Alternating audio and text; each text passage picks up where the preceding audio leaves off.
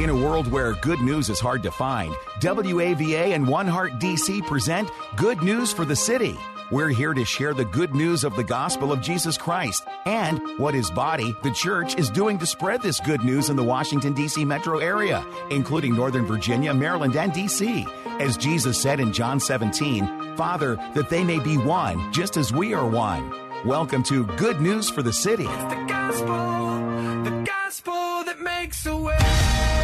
Greetings, folks, and welcome to Good News for the City, the radio broadcast ministry partnership between WAVA Radio and One Heart DC, right here on Life-Changing Talk Radio, 105.1 FM, WAVA. My name is Dennis Williams. I'm Director of Ministry Relations for WAVA Radio, and I want to welcome you to today's broadcast. Well, listen to this, folks. It's stuff you maybe know, but we need to hear often.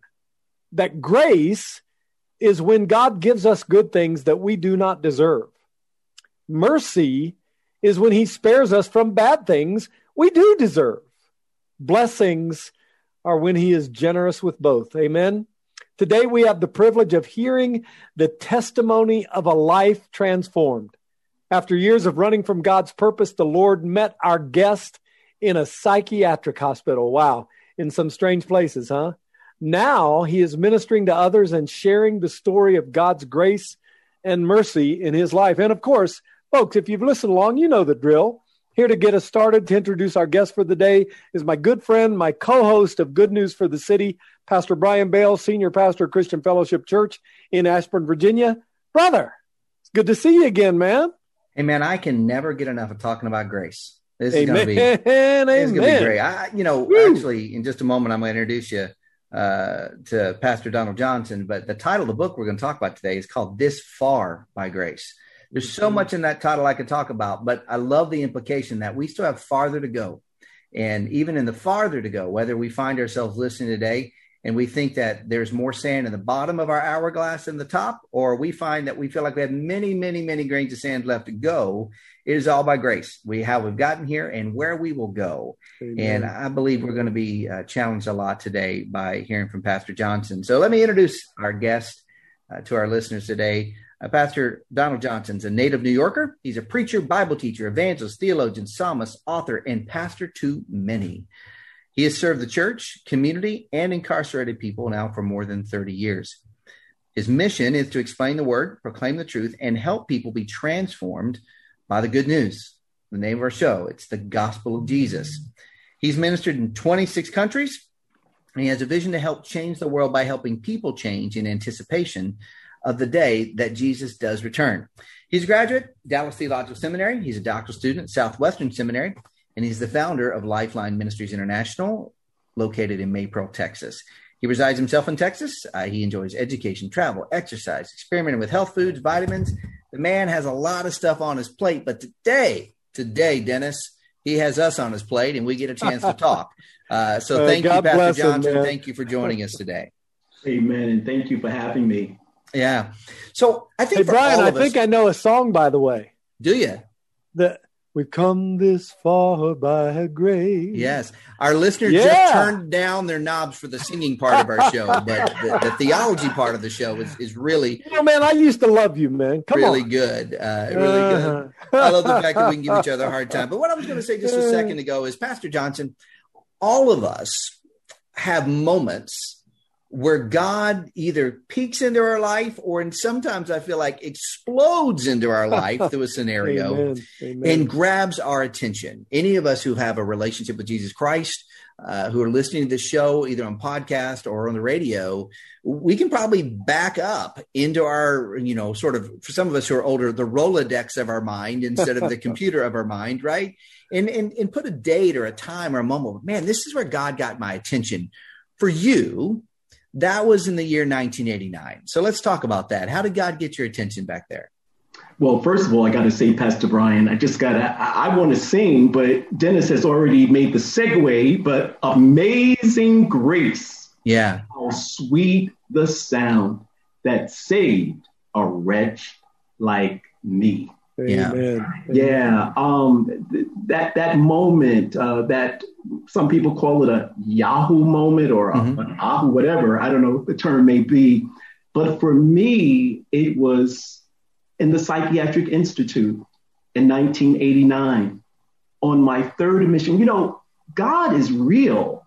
The reality of his presence is tangible, and he has a way of shocking us into reality, even when we're in outer space someplace. Mm-hmm. And it was my third admission to the psychiatric hospital, Pastor Brian, and the young psychiatric social worker, I can still picture her today, 30 years later.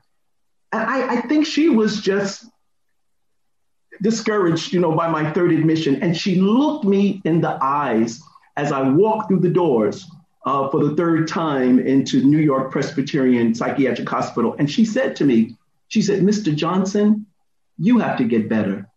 Right? That was shocking. That was shocking because now she's talking to a person who, on the heels of 21 years of drug addiction, identity crisis from the age of 4, a troubled youth, having experienced incarceration, was homeless, and all of those sorts of things. But she challenges me with this suggestion, and more than a suggestion, actually, saying you have to get better. And I, for some reason, in some way, somehow, and with the help of God and his grace, I had to say within my heart of hearts, yes, you're right. Mm-hmm. Yeah, it's amazing how God chooses moments and even people that we might not expect to grab our attention. A psychiatric nurse that maybe had zero connection at all with the relationship with Jesus Christ, but God used that person in that moment to through a word to grab your attention. And you've kind of written these experiences down in your book entitled This Far by Grace. And I do encourage our listeners, it's available at Amazon.com, and I'm sure any other places online, or if you live near a local bookstore, you can track it down there, or at least have them ordered for you. What you've already shared is enough, I think, for many people to go, that takes a lot of bravery or a lot of courage to share that on a radio show where thousands upon thousands of people can hear your story, and you didn't get deep into it, but you get even farther and you write it down, going farther into your experiences, talking about more about what's happened in your life and what God has done in your life. What prompted you to not just keep the story of God's grace in your life to yourself, but to write your experience down in the book? A couple of things. I got saved in a Pentecostal church. We believed in the power of the Holy Spirit and the deliverance ministry that Jesus exercised during his time on the earth. And our pastor, our bishop, used to always say to us, if God has done something in your life, you should stand up and share it. When God called me into the ministry, Pastor Brian, there was one occasion that I was asked to speak in a local church, and I had become friends with the pastor. And as I was preaching, I always share my testimony because we're overcome by the blood of the Lamb and by the word of our testimony. And I shared how God had not only delivered me from 21 years of drug addiction, but also from a lifestyle of homosexuality that I embraced very early in life. And yes, a lot of degradation and abuse and a lot of things resulted from that particular decision. But at the end of that service, Pastor Brian, a mother came to me and said, Minister Johnson, I'm so glad you shared your testimony because I have a son who's struggling with his identity. And now I know that there's hope for him. So from that point forward, I decided that I would tell my story every opportunity I get and every place I go. There's this verse that I refer to from time to time, certainly on this show and often from the pulpit at Christian Fellowship Church in Ashburn, where I have a chance to serve, that kind of goes like this: always be prepared to give an answer for the hope that you have within you. Amen. And Amen. The implication of that is that you are verbalizing and living out hope, so that then people see it and hear the hope and then go, what is that? And so, living out, writing this book, This Far by Grace, putting it down that people can pick it up and read it. That's such a key aspect of sharing the hope of the gospel. But you also mentioned earlier on in your bio you're involved in Lifeline Ministries. If you want to find out more about that, you can go to lifelineministriesonline.com. It's spelled just like it sounds, lifelineministriesonline.com. And that's another place that you are focused on with grace, focused on with life transformation because of the gospel. How did Lifeline Ministries get its start? Well, interestingly, back in 2005, even before then, a little before then, God had begun to stir up my spirit, Pastor Brian. I served diligently in the local church, which, we love the local church and we serve there. Everything we do in the kingdom is nurtured and cultivated in the local church, but God's intended that it will spring out. It will go into Jerusalem and all Judea and Samaria and to the uttermost parts of the earth is what the Lord commissioned the initial disciples to do. So God began to stir my spirit to reach people outside of the church. Mm-hmm. I mean, I have to say, based on my struggles from being a drug addict, running the streets of Harlem, New York, back in the 70s and 80s, and then being involved in abusive and relationships and promiscuity. So there's no place that I dare not go. Right. Because so many of the places or types of places I have already frequented. So my heart got stirred to really reach people that don't know the Lord. And God opened the door for me to start ministering in a facility. The name of the facility was called Daytop. And the particular facility that God opened the door to, it treated adolescent youths from the ages and young adults from the ages of 16 to 21 who were involved in drug and alcohol rehabilitation and the criminal justice system. Mm-hmm. And that's how our ministry started, by sharing my testimony with those young people, by mentoring them in the ways of the Lord, teaching them the word, and praying that they will understand that we are saved by grace through faith and not of ourselves, but it is the gift of God. Amen. I hope certainly that people go to lifelineministriesonline.com and check it out. But in case, they're listening right now and they need to get like a little bit more intrigued to go there, what are some of the outreach activities and things that you're involved in, your ministry is involved in making a difference? We've been involved in prison ministry for 30 plus years. Again, that was another door God opened.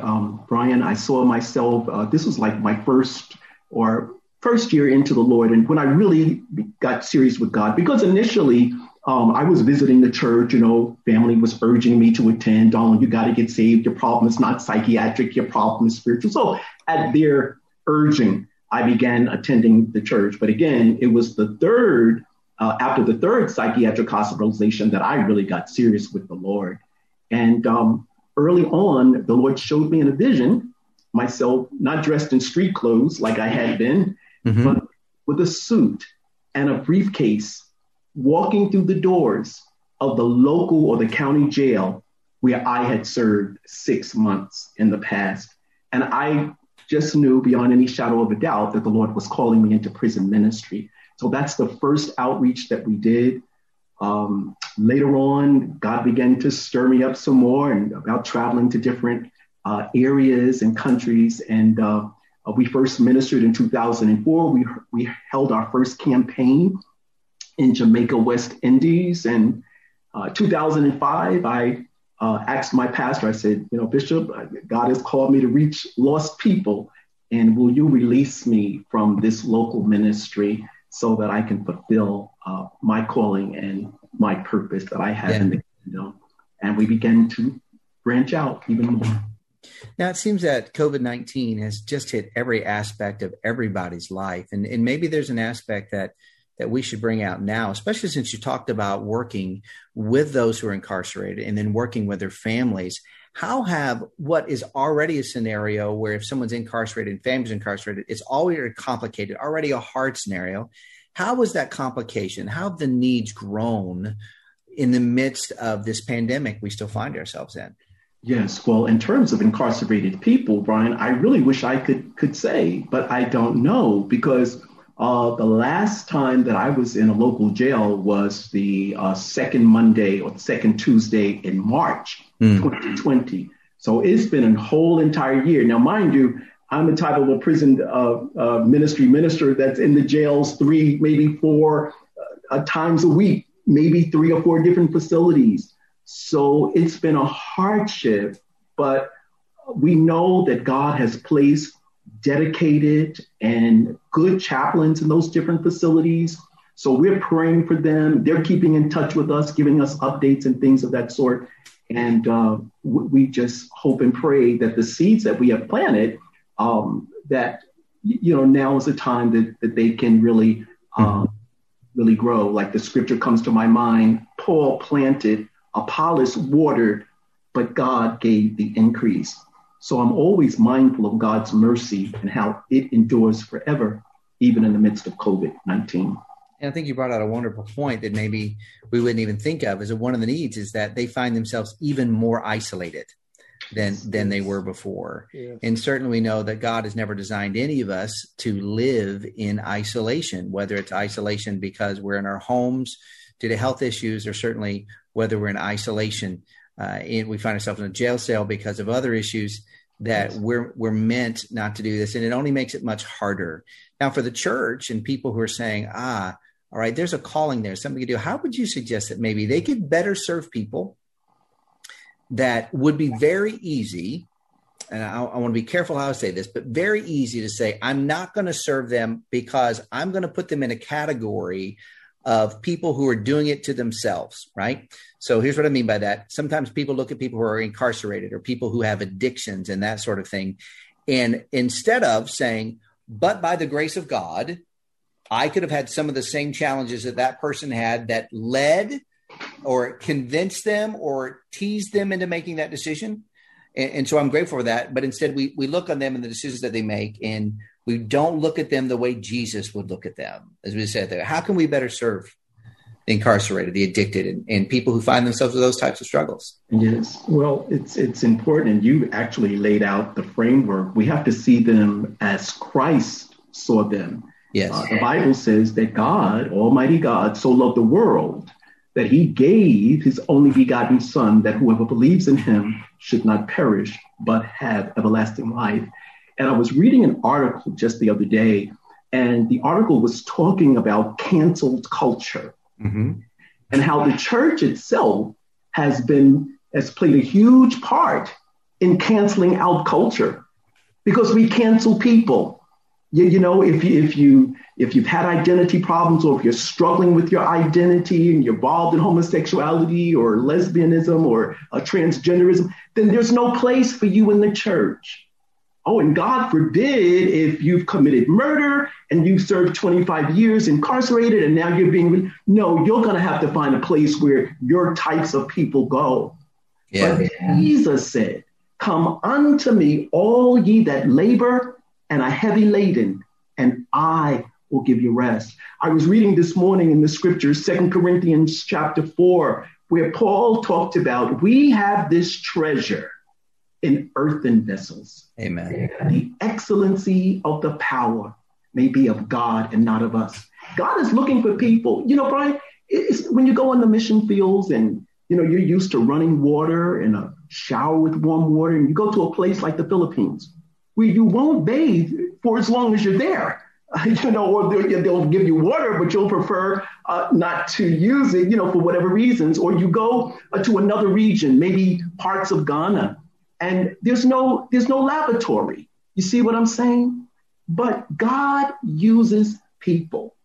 So when we can see beyond the circumstances, and when we can look at Jesus and follow his model, that and his love, that's incentive for us to go and to make disciples of all nations, and that includes all people.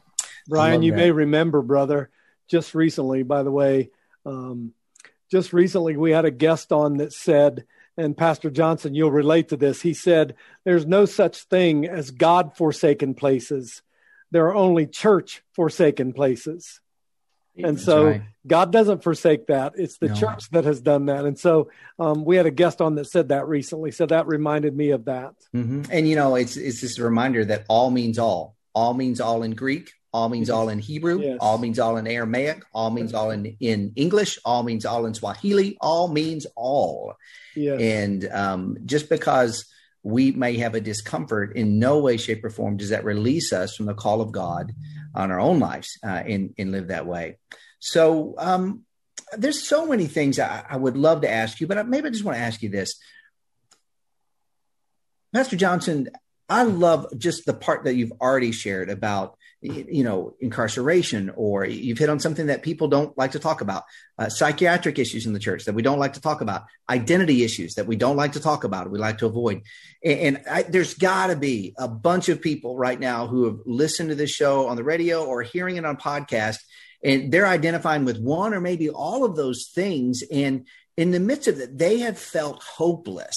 What would you say to someone who's feeling hopeless right now about their situation, about their past, about their current situation?